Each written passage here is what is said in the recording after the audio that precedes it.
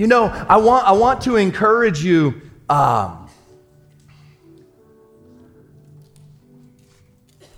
Hallelujah. I just want to sit in this right now. I think there's another wave of blessings. Hallelujah. Hallelujah. You can be sure. You can be sure this is set aside for the right things. I wouldn't do that. I swear to you, I had no intention of doing this. Zero. This is a God thing. Amen. This is seed sown into the right soil.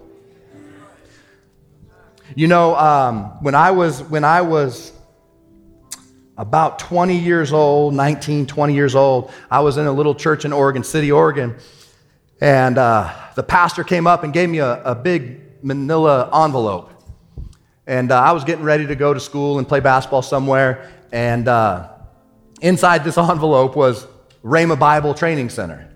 And I opened it, I'm like, there ain't no chance I'm going to a Bible school. I'm going to play basketball. Probably can't even have a girlfriend at Bible school. Sorry, I wasn't really saved at like 18, 19 years old, okay? So I apologize. And so this went on and so forth. Long story, many years down the road, my mom tells me that the pastor gave me that manila envelope from an older lady in the church, an elder of the church. Said, can you give this to Bill? I believe he's supposed to go there, and I'll take care of all the fees and the living costs for him if he goes. Pastor didn't tell me that she'd do that, so I didn't go. My mom tells me this many years later. She goes, son, that was completely paid for. You would have completely had everything taken care of if you would have went to Rhema. I said, why didn't somebody tell me that? I didn't know how to even pray. I wasn't saved. This lady was, though. She heard from God. She heard from God. God is so faithful to what he's called you to and how to lead you that I didn't even know how to be led at that time at 18, 19 years old. I didn't know anything about it. And then Rhema Bible Training Center and Brother Hagin and Pastor Hagin, I call it the fruit tree. That fruit tree, I end up getting attached to anyways. Amen. From Pastor Mark. Amen. And that's powerful. My mom's mom, my grandma would, and she was poor. They were so poor they just said Po. There was no O. They couldn't afford the O and the R. I mean, my mom would tell me they grew up on this river called the Smith River down in Northern California. And the floorboard of their bedroom that all the girls shared, the 9 sisters, there would be a hole in the wood floor and they would fish in it. And I said, well, was it big enough to pull the fish through? And she goes, no, but somehow we got them off the hook. And they would do that at night and they'd get in trouble. And I don't know why I just shared that. Oh, because they were that poor. And anyways, Grandma would save 25 cents to 50 cents a month, and she would send it to Oral Roberts Ministry. And it's crazy. Both my girls went to Oral Roberts University. One's working on her master's program right now. The other one met her husband at Oral Roberts University. Now, you tell me it doesn't matter where you sow your seed. Isn't that crazy? So think about, you didn't just bless a young lady going to a Bible school, to a college. What kind of blessings and seeds did you sow down the line for your kids and your grandkids and your grandkids and their grandkids? See, there's so much spiritual principle of what just took place. And I didn't have any of this planned to say either because I didn't even think about it. But I'm telling you, when we sow seeds to what God has told us to sow seed to, there are generational impacts. She would pray every Sunday. My grandma would pray every Sunday about the little children in Africa, and that she would always wish that she would be able to go to Africa and preach to the little children. Never even knew it. We're getting ready to go in 2015, and my mom and my aunt in separate conversations share that story with me. Made it a little different when I'm walking on that soil in Uganda, Africa, knowing my grandma had been praying those prayers every Sunday with the children that she would teach in Sunday school. What we do here is way more than physical stuff. The physical stuff gets altered by the spiritual faith of what we believe in. And if when you're walking in this faith walk that we get to walk in it, and we get to be blessed in it. And when it seems that you're weary, and it seems that you're tired, and it seems that you don't know how to get back into that path, I'm telling you, Paul told us how. He said, stir up the gift that God put inside you. And when you start praying about it, and you pray in the Holy Spirit, and you're praying in tongues, and you're praising Him, and you're worshiping, and you're just sitting there saying, glory to God for the gifts that you put inside of me, for the gift of this, and the gift of this, and the gift of this, and the gift of this. It's going to affect generational packages. It may make your life, it may make your children's life, or your grandchildren or great-grandchildren, and down the line, all of a sudden be affected that I'm a part of a fruit tree of Brother Hagin and Pastor Hagin's Rhema Training Bible School that I was supposed to go to, but I was so stupid that I didn't know about it. And God still said, hey, you answered, and I'll attach you. And I have been blessed spiritually beyond. I never even knew there was anything to be sitting there going, hey, I want to be blessed by this much spiritually. I had no clue. I just wanted to answer the call. I just wanted to answer the call of what God put on my life because what He did for me. There's nothing I did for God. There's like, man, come on. Like, let's say if hypothetically any of us in here, I don't want to say hypothetically, let's say by the end of your life, whatever you've been praying for, whatever that looks like, gets answered and manifests here on earth. It's still no measure of what He did for us. It's no measure, man. God is so beautiful. Brings up a young man to get prayed for. He had the faith to come up to get healed and set free and put on the right path, and he accepts Jesus right up here. He loves us so much that He brought a young lady into young adults on Monday and gets saved, and she has the faith and the belief in Jesus Christ, a person that we can't see but we know He's alive. And she comes up and gets healed. He loves us. I can't put it into words. We can sing songs and sing songs and sing songs, and there's not a song on the face of this planet that eloquently puts it good enough for the measure of His love towards us. There's just not, man. Like, I wish I could somehow put it into words of just like, love's just not enough. I don't think we know the definition of love that He understands. I was talking to somebody the other week, and the story was told of a drop from the ocean hit this person that was praying about God's love, saying, I want to experience all your love. And a drop hit him, and he was overwhelmed by God's love and compassion for himself. And the Holy Spirit says this to him. He goes, that's just a drop. My real love is this entire ocean and the depth of it as well. And the drop completely revolutionized this guy's understanding for God's love for him. He loves us so much that he gave an African pastor in 1984 a vision that a white pastor would be coming to speak at his church in 1984. And it happened this last summer to him, last November. God loved him so much in 1984. What has He shown you? Don't doubt that it has faded away or burned out. It is not burned out. God's word does not burn out. God's word does not burn out. It is everlasting. It's everlasting. You can take it to the bank. His love for you can heal your wounds. His love for you, sorry, there's somebody over here. His love for you can overflow into your home. His love for you can fill the voids of your home that you've always wanted.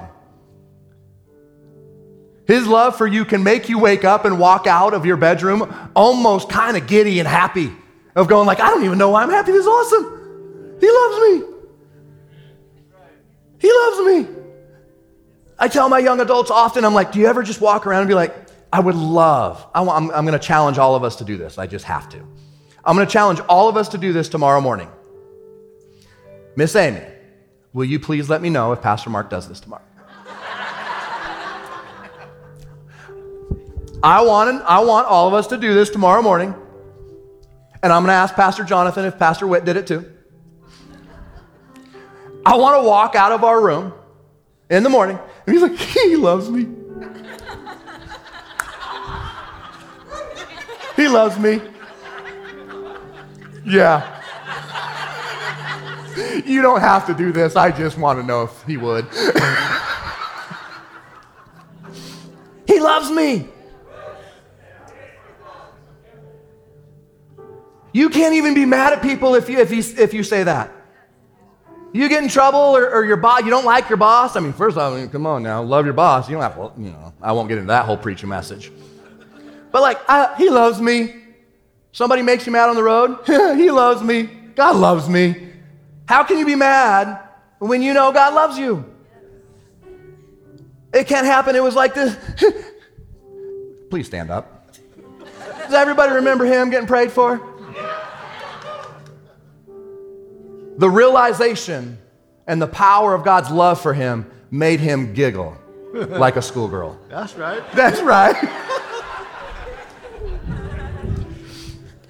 He will walk out of his house, his bedroom tomorrow, and he'll be like, God loves me. I really want you to do that. It will change, your day, and it will bring into perspective into you that he loves you. And say it throughout the day. If you were going on a mission trip with me, I would ask you to do this and challenge you to do this and really kind of make you do this. Set your alarm on your watch or your phone every 15 minutes and just be like, he loves me. And you don't even have to stop working. You can be like, he loves me. And your email will be way nicer. You think I'm joking, but it changed people's lives every time we do that and prepare people. Every 15 minutes, just a little reminder, he loves me. It's putting your mind on things above, not on things below. It's the practicality of that scripture verse.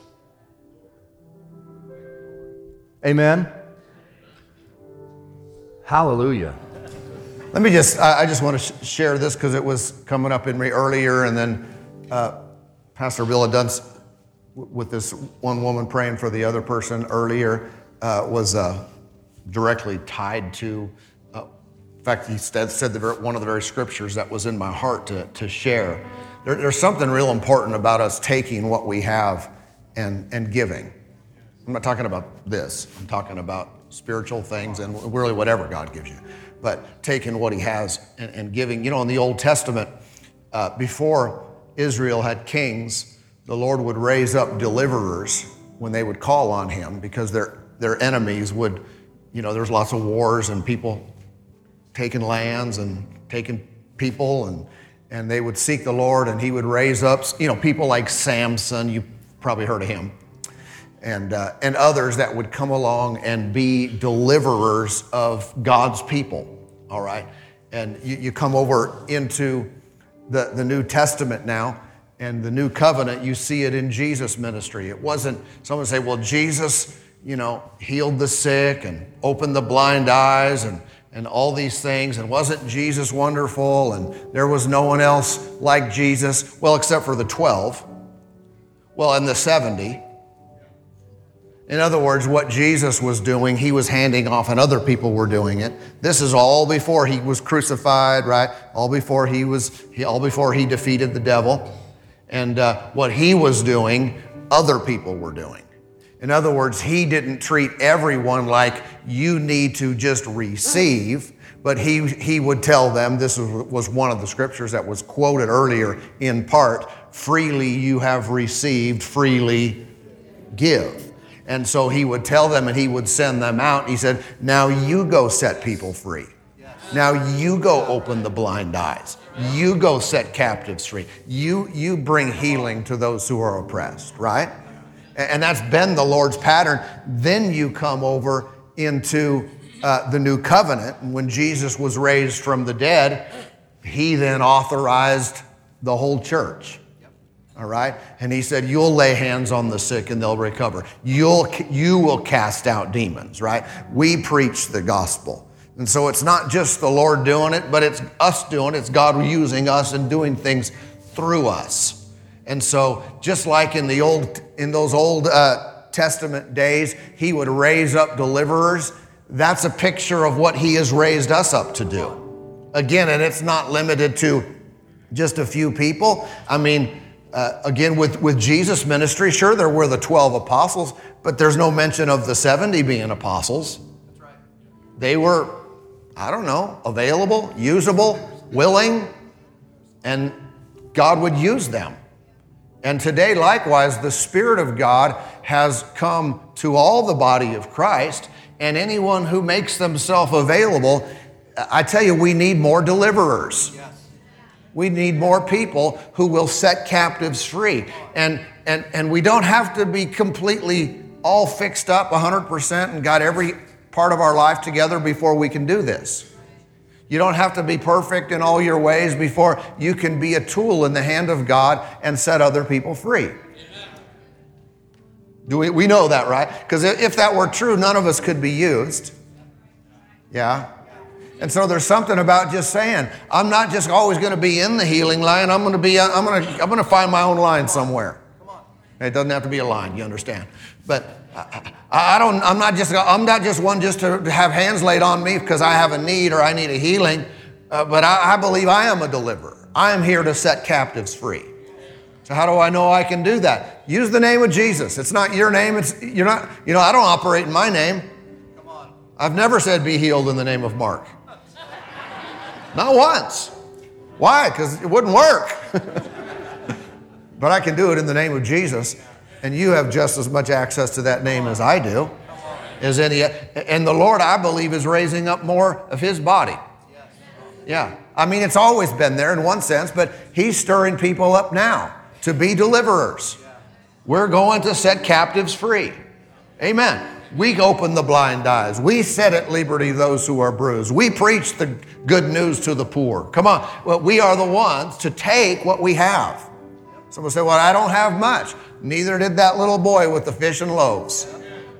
Didn't have much, but then he gave it to Jesus and it fed a multitude. And whatever we have, I say, let's not wait till we have a full 5-course meal. Let's take our chicken nuggets and give them. Amen. So I don't have much. Well, you got your chicken nugget. I'm saying you've got the name of Jesus, and that's more than a chicken nugget. But I'm saying with experience or knowledge, we feel like you don't have enough or know enough or have enough influence. I tell you, you are anointed by the Spirit of God to set captives free. Yes.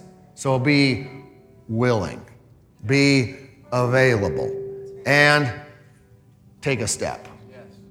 Well, if the Lord brings anyone across my path, how about when the Lord brings someone across my path? Because if, we might not ever do anything. But if we say, I am gifted, I am anointed, I am appointed by God himself, and I'm going to take what I know, I'm going to take what I have, and freely I've received, and I'm going to give. Amen. And set people free. We live in a very crooked and perverse generation. You know how the devil's messing with people? Our country's trying to mess everyone up, sexually. Get everybody confused and in bondage. All it's doing is opening doors for demons to get a hold of people. And it's happening right and left. Lots more people now than even just a couple years ago need delivered. The devil is messing with them. They need someone who's in charge. Who's that? It's you. That's me. Authorized. I wrote a whole book on that. authorized to go forth and set the captives free. Amen? So let's do that. Amen? Thank you, Lord.